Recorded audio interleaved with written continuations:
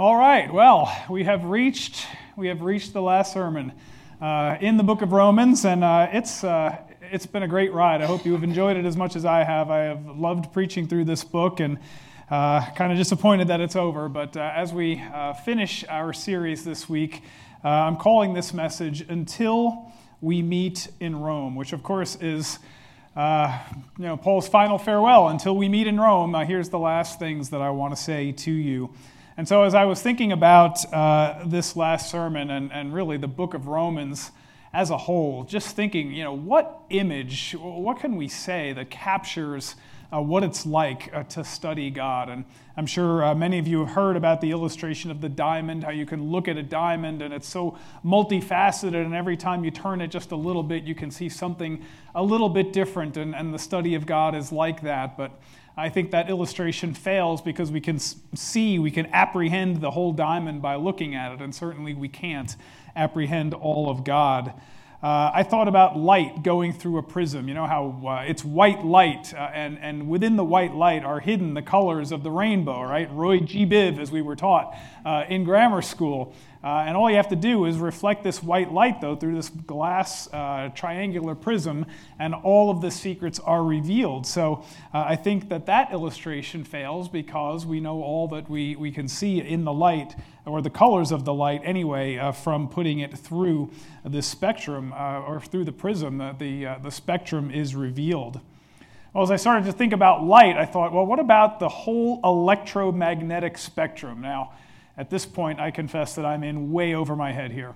But here's what I think I understand. On one end of the electromagnetic spectrum, we have very high-range frequencies. Those are the gamma rays. And at the other end of the spectrum are low-frequency waves, which are radio waves. And in the very middle, in this very tiny sliver of the whole entire electromagnetic spectrum, is this thing that we call visible light. And in a way, that's kind of like studying God, because we can see something of God, but so much more remains unexplored, the depths not plumbed. But still, scientists have been able to map out the entire electromagnetic spectrum, so there's not a lot of mystery there. I thought about the biology of cells. RNA, DNA, how these things reproduce, and the incredible cell biology that exists. But scientists have even now mapped out the entire genetic code, so that illustration isn't adequate. I thought about the size of the universe, the immensity of the universe and everything that's in it. And yes, there are some things we understand about the universe and lots of things that we still don't. So sort of an adequate illustration in one respect, but it only covers the physical, right? It's the physical universe. When we come to the study of God, it's so much greater than just what we can see in the physical universe. So all of these illustrations just fall short of what it's like to study God. We can't quite possibly apprehend it all. We can get some of it by looking at nature and what God has revealed through his natural revelation, but yet so much more remains a mystery. And God has only allowed us to see what he's revealed of himself in nature and what he has revealed specially of himself through the Bible, and for our purposes specifically in the book of Romans. Which was revealed to Paul, obviously. And so as we study this book of Romans, we learn things about God that science can never reveal, right? Physics and geology and biology can reveal some things about God, but so much more is left because we learn about the love and grace of God only through special revelation, through what he's done by giving us his word, by giving us his Son, Jesus Christ. So as we finish this magisterial letter that Paul wrote to the Romans, all we can say is that we've covered a lot, but there are depths to God that we haven't touched, that we don't even know to touch, because God is still mysterious in so many ways. And so I'm sad as we come to the end of this book of Romans. It feels like a mountaintop experience that we've been through. But as we finish, let's just remember that we're never really done, are we? We're never really done. There are depths here that we'll never fully plumb. And so even though we've reached the end of the book today, I want to encourage you tomorrow morning, pick up again Romans chapter 1 and just read it over and over and over again. So that is my encouragement to you, because just the amazing depths of the book of Romans. So in these last verses, we're going to look at Paul's final warning, the final greeting, and then a final doxology. That's how Paul concludes the letter. So verse 17 to 20, which I read to you already. Now I urge you, brethren, keep your eyes on those who cause dissensions and hindrances contrary to the teaching which you learned, and turn away from them, for such men are slaves, not of our Lord Christ, but of their own appetites, and by their smooth and flattering speech they deceive the hearts of the unsuspecting. For the report of your obedience has reached to all, and therefore I am rejoicing over you, but I want you to be wise in what is good and innocent in what is evil. The God of peace will soon crush Satan under your feet. The grace of our Lord Jesus be with you. So the first thing we see is that there is a threat. That's what verse 17 is about. There's a threat. And so we have to remember now, going back about 4.5 chapters since the beginning of chapter 12, Paul has been talking 16, 17, 18, 19, 12, 13, 14, 15. Yeah, 4.5 chapters. I thought I did my math wrong there. 4.5 chapters, Paul's been talking about the unity of the church. And now, in this passage here, he starts talking about, well, what are the threats to unity? And we see it right here. The danger of false teaching entering the church has been always present. It's as prevalent as in Paul's day as it is in our day. And so this is something we always have to be concerned about. And we can look to the letter of Galatians for evidence. And the reason I'm picking Galatians is that it was probably the first New Testament letter written, probably Paul's first letter. Maybe the book of James was written earlier, but this is a very early letter, the book of Galatians. And what happened was that we see from the earliest days of the church that these false teachers were coming in. And what happened was Paul established these churches in Galatia, but then as soon as he moved on to other regions, these legalists came in, and they started trying to turn over all the teaching that Paul had taught before. And these false teachers taught that the Gentiles had to be circumcised and that they had to keep the law. And these were called Judaizers, from the verb which means to keep the Jewish traditions and customs. So Paul, after having left this church, finds out that the Galatians are being taught this by these Judaizers, and he responds with great anger. In Galatians chapter 1, verse 8, he says this, "But even if we or an angel from heaven should preach to you a gospel contrary to what we have preached to you, he is to be accursed." What's the false gospel? Well, the false gospel is to be saved, you have to keep the law and be circumcised. Paul said no, to be a Christ follower, you have to follow Christ. You have to believe that Jesus died for your sins and rose from the dead. You don't have to follow these laws anymore.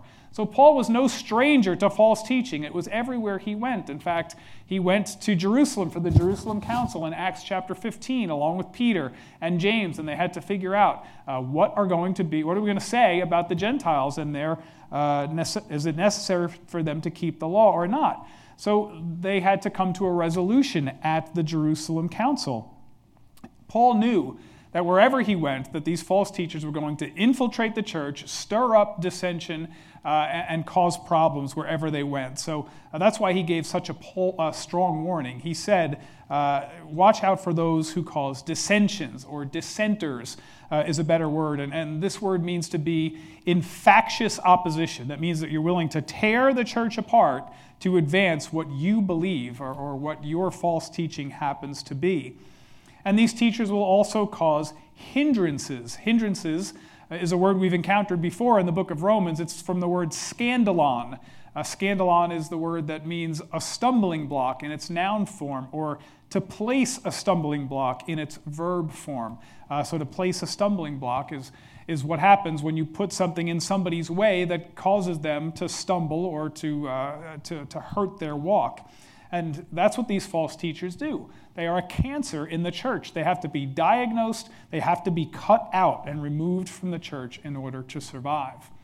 Now, Jesus talked about the false teachers himself. Remember, all the way back in the Sermon on the Mount in chapter 7, Jesus said, "Beware of the false prophets. They come to you in sheep's clothing, but inwardly they are ravenous wolves." So Jesus warned them to test the prophets. Listen to what they say, test their teaching, and test their fruit. You will know the prophets by their fruit. You know, false teachers don't announce themselves, right? They don't show up and say, hey, false teacher here, right? They come in and they twist the truth just a little bit, almost imperceptibly until you find that you're buying into something that isn't true. Paul told them, be on the lookout for these people. You will know them if you pay attention. Learn to recognize a false teacher and then turn from them and run like crazy. Don't hang around a false teacher. So this is the threat. There will be false teachers in the church. Now, what are their tactics? Verse 18. These men are slaves, not of our Lord Jesus Christ, but their own appetites, but by their smooth and flattering speech, they deceive the hearts of the unsuspecting. So, smooth and flattering speech, those are the tactics. Is that prevalent in the church today? Of course it is. That is going on all over the place, even in our evangelical churches. So, two dangers that we always have to be cognizant of and on the lookout for are flattery and smooth speech. We don't want to be sucked into it. And the danger is because these things appeal to us so strongly, right? Now, if I asked any of you, all of you, how do you have Siri on your phone set?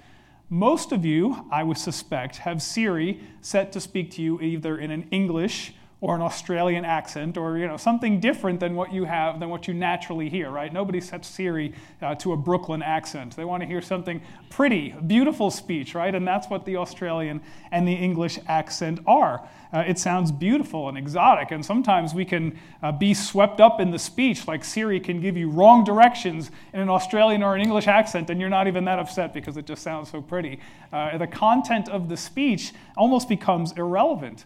A good salesman can convince you that your life will be empty and meaningless if you don't have this vacuum cleaner or this set of pots and pans. You absolutely have to have it or your life will be meaningless. And so this is smooth speech, and we can easily fall prey to it. And false teachers can convince us that falsehood is truth and that truth is falsehood. Are we seeing that in our world today? Has anybody noticed a lack of truth in the media or wherever else you get your news from?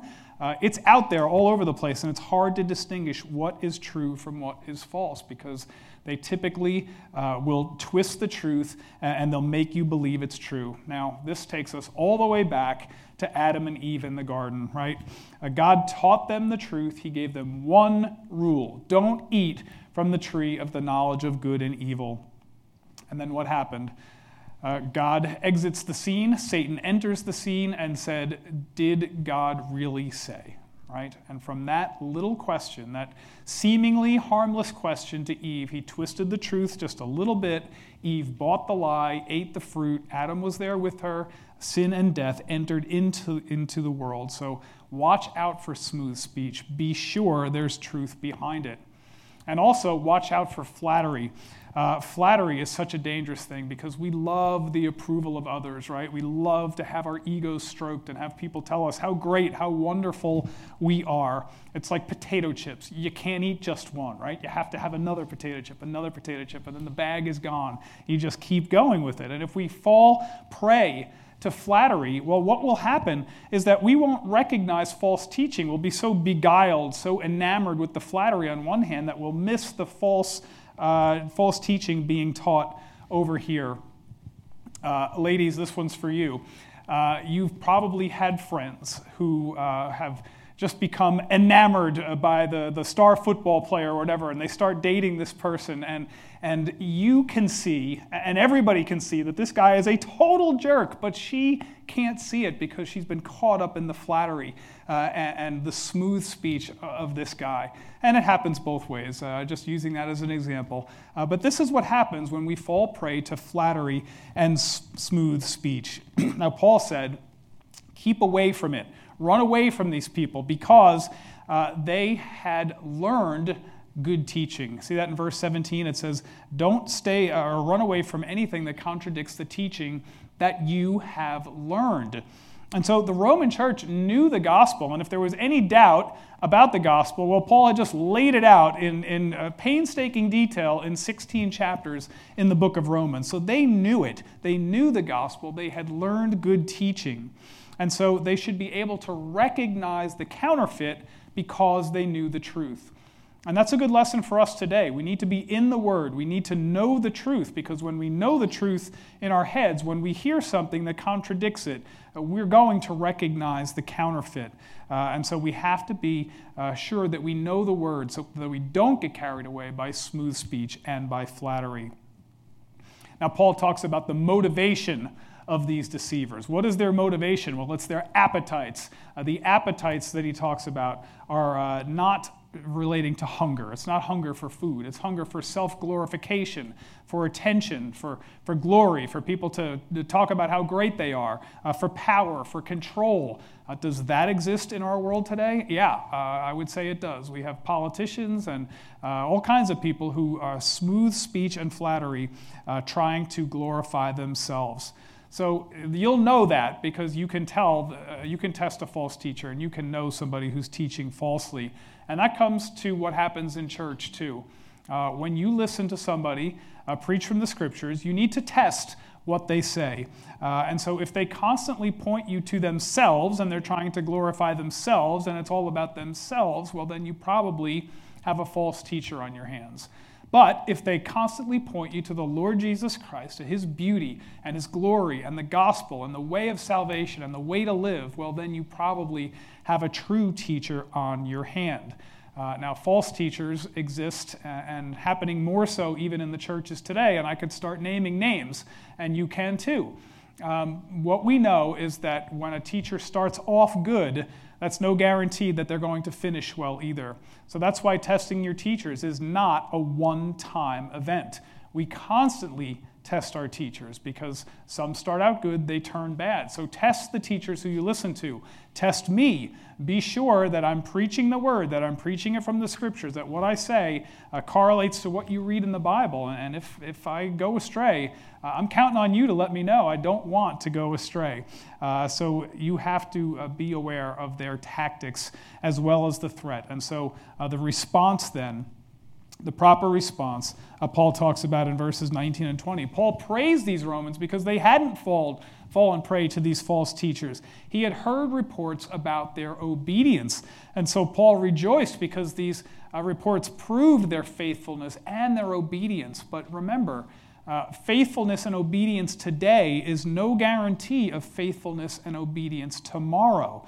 The first 3 chapters of Revelation prove that to us, right? John, writing the book of Revelation, writing down Jesus' words, where Jesus condemns these first century churches because they had left their first love. They had become lukewarm. They have tolerated the false teaching of the woman Jezebel. These are all first century churches that had these problems, and they had slipped away. And it can happen in a generation or even less if we're not careful, if we're not paying attention. And that's why Paul warned them to be wise. Be wise in what is good and innocent in what is evil.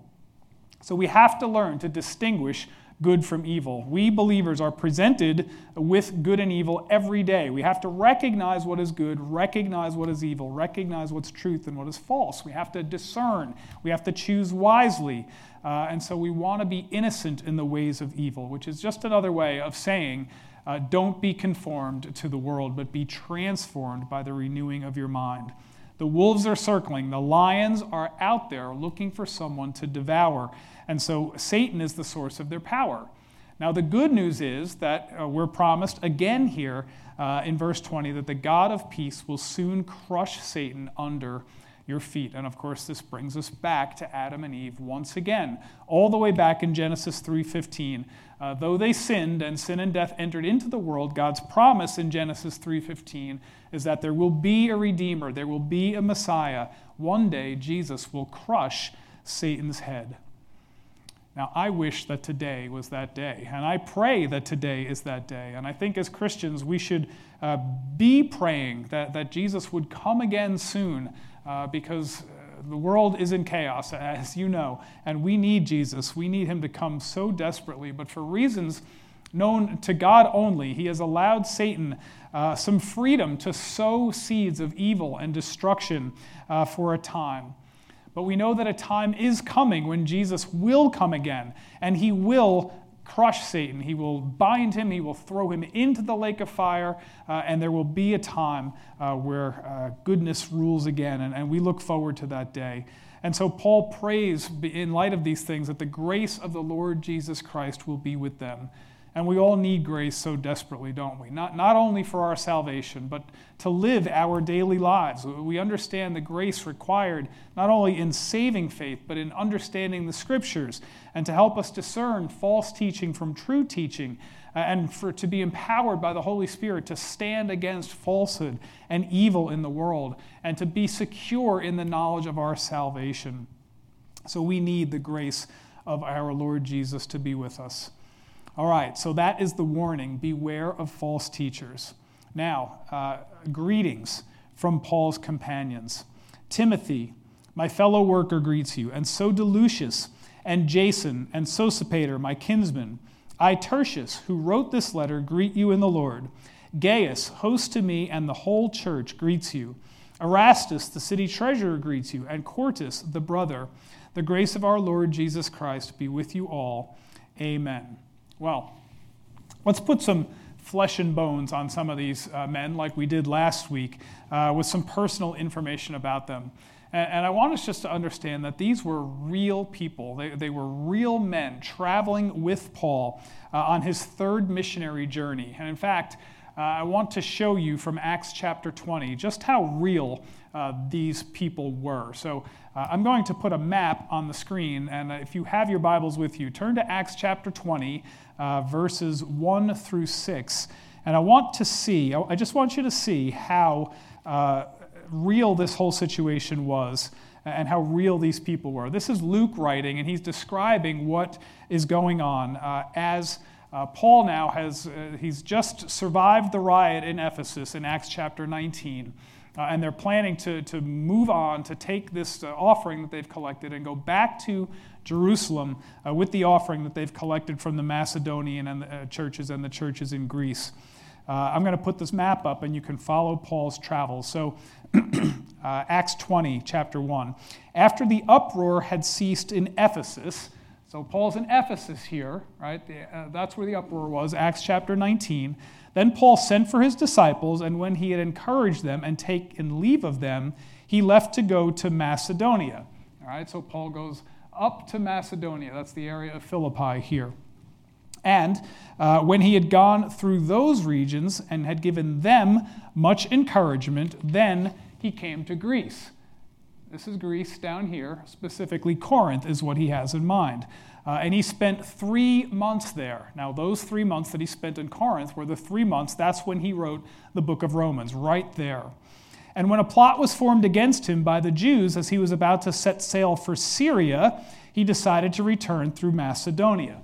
So he was going to get on a boat from Corinth, and he was going to sail for Syria over here. But there was a plot to kill Paul and his companions, so he decided to go back via land. So that's the way he decided to go. And he was accompanied, now here are some of the people who we are seeing in Romans chapter 16 now. He was accompanied by Sopater, that's the same guy, Sosipater. He sent his greetings in Romans 16. The son of Pyrrhus, and by Aristarchus and Secundus of the Thessalonians, and Gaius of Derbe, who we see here in chapter 16, and Timothy, who we also see here in chapter 16, and Tychicus and Trophimus of Asia. Now these had gone ahead and were waiting for us at Troas. So they had already left. They're up here working their way back around, and they're in Troas, and they're going to continue their journey to Jerusalem. And then Luke says, so Luke is traveling with Paul, we sailed from Philippi after the days of unleavened bread and reached them at Troas within 5 days, and we spent 7 days there.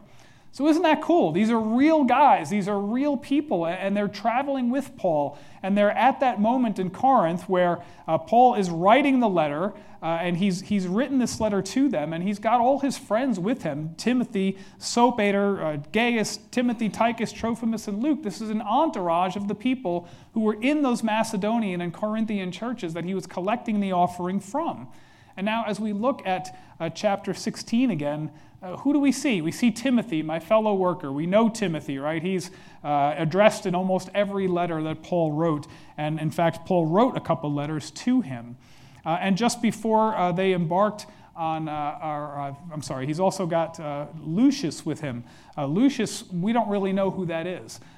Lucius is, there's a Lucius of Lucius of Cyrene in Acts chapter 13. This may be the same Lucius, but we don't know. There were at Antioch, in the church that was there, prophets and teachers, Barnabas and Simeon, who was called Niger, and Lucius of Cyrene, and Manaen, who had been brought up with Herod the Tetrarch, and Saul. So maybe it's that Lucius, we don't know. Other people think that Lucius is another name for Luke, but because he's called a kinsman, probably not, because Luke was a Greek.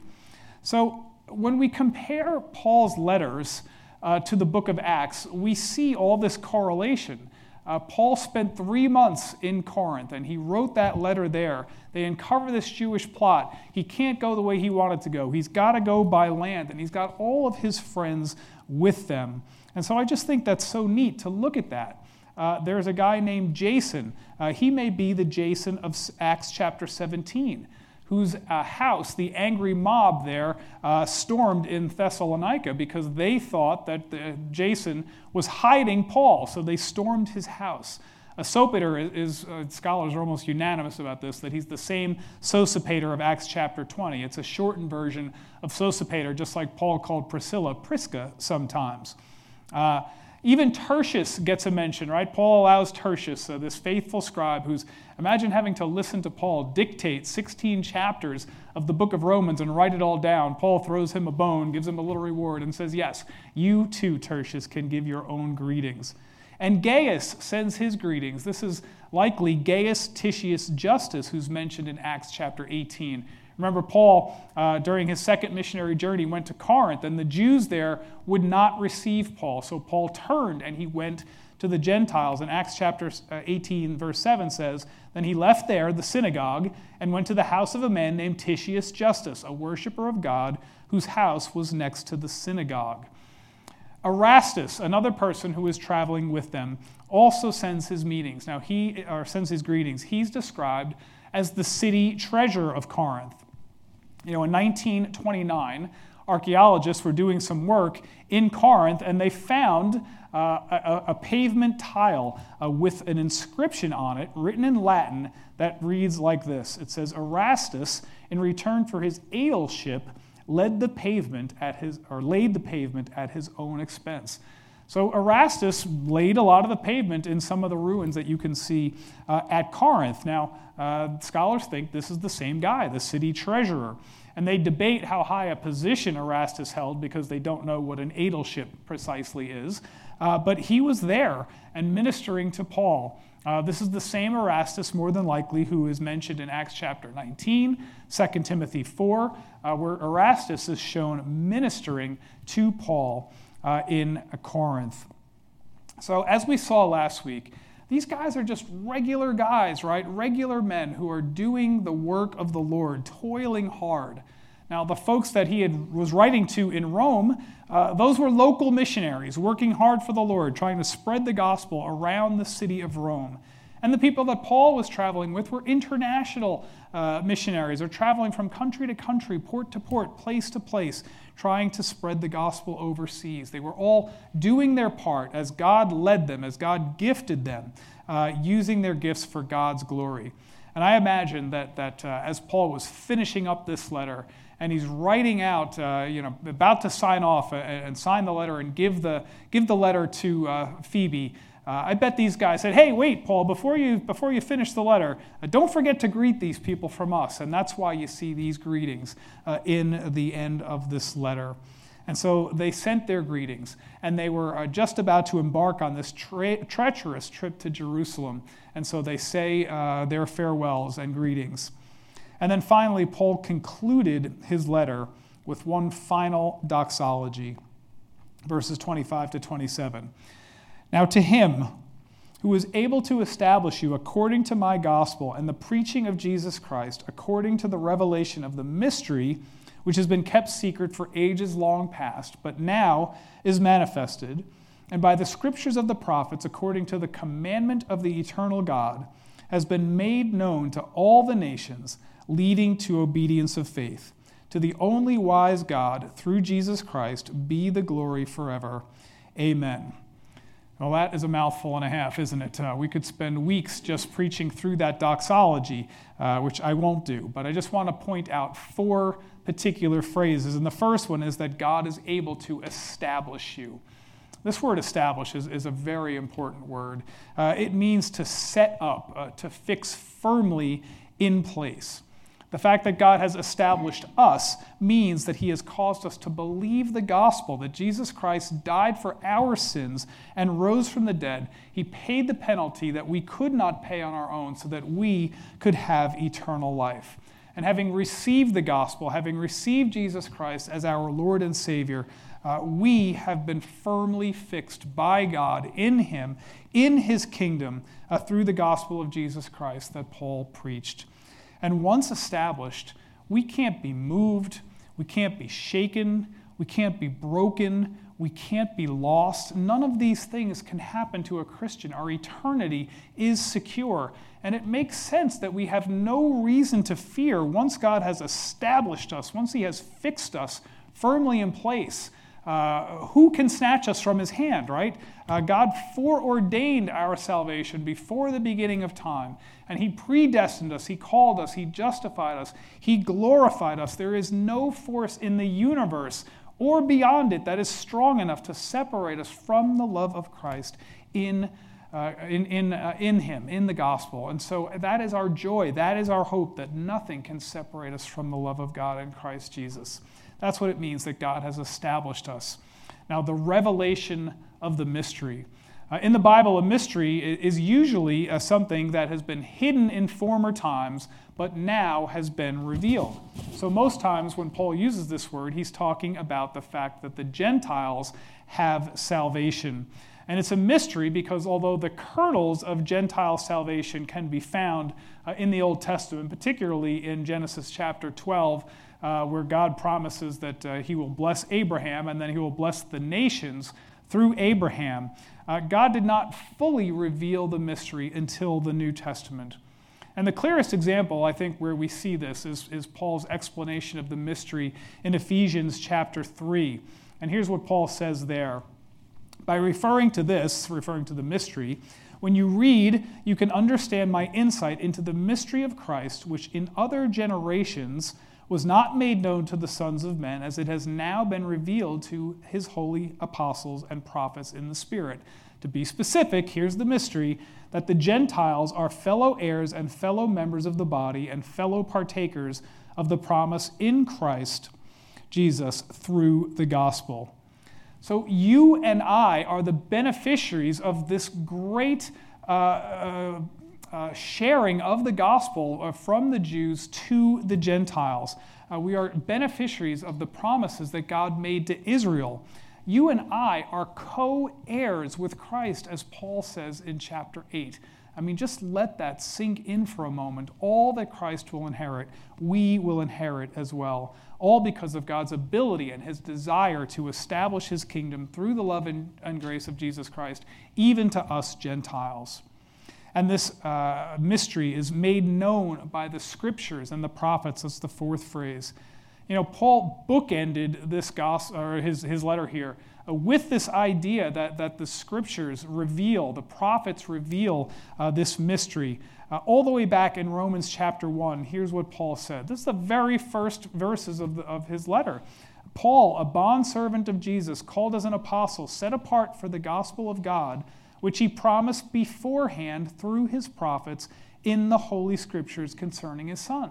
So the first thing he says is that this has been foretold through the prophets and through the Scriptures. And now he finishes the letter the same way. This is foretold through the prophets, through the Scriptures. So that anybody with a Jewish background who knew their Hebrew Scriptures would know this is what was foretold. This is the Messiah. And so the Old Testament testifies to this coming Messiah. And Paul, now on the other side of the cross, can see clearly how the prophets and Scriptures testified about Jesus Christ. But it wasn't always that way for Paul, was it? Paul grew up a Pharisee. From the time he was a boy, he knew his scriptures backwards and forwards. He knew everything about the Hebrew scriptures. It wasn't lack of knowledge that prevented him from understanding who the Messiah was. It was lack of understanding brought about by the Holy Spirit. That's what was missing. And God had to do a work in Paul's life, which he did. Jesus came to see Paul as he was on the road to Damascus and revealed himself to him in a special way. And now Paul can see it clearly. And God has done the same for each one of us who believe in Jesus Christ for salvation, though the details of every one of our stories is slightly different. But he's revealed himself to us, and we've received him, and he's saved us. And that's why it talks about the scriptures being revealed to all the nations. That includes all of us Gentiles who are not native of Israel. And then the last phrase is to the only wise God through Jesus Christ. This phrase always makes me want to bust out into that great hymn, immortal, invisible, God only wise. It's such a powerful, wonderful hymn. God displays his wisdom through Jesus Christ supremely. Colossians chapter 2, verse 3 says, "In Christ all treasures and wisdom and knowledge are hidden. To him be the glory forever. Amen." Well, it's just an amazing letter. And when we first started the book of Romans, January 2020, I promised you then that we would cover all of it and we would not shy away from any difficult or controversial issues. And I hope that I have fulfilled that promise. We have to cover it all because Paul covered it all. He talked about sin in chapters 1 through 3 and our human predicament, the trouble that we are in. He talked about salvation in chapters 3 through 5, God's gracious solution to our sin problem through faith in Jesus. He talked about sanctification in chapters 6 through 8. Through the gift of the Holy Spirit to those who believe, we can defeat sin in our lives and we can become more Christ-like. He talked about God's sovereignty. He's sovereign over salvation. He chooses those who are his.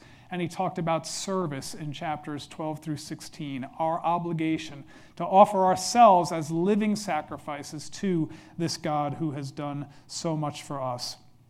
Paul's doxologies in Romans and his other letters just show us so clearly that Paul is nearly breathless, at a loss for words, like at the very limit of human vocabulary to try and describe this God who is so gracious, so good, so loving, so wise.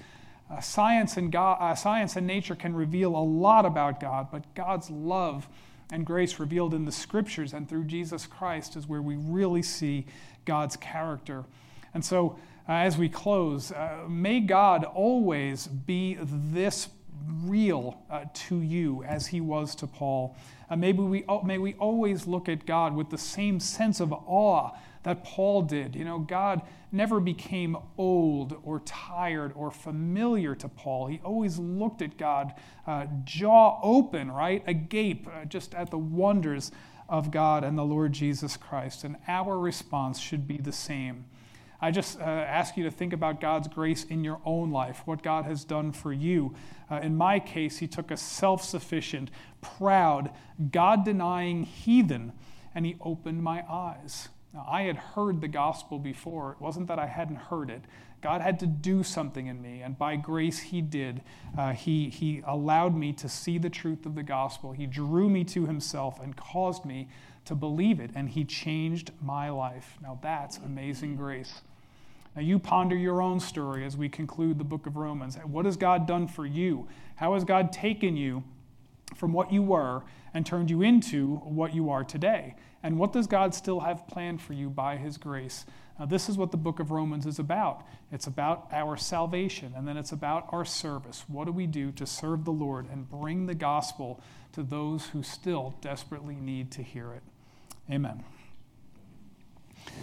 Lord God, this book of Romans is so incredible, and I'm so grateful that we have had the endurance and perseverance to make it all the way through it, Lord.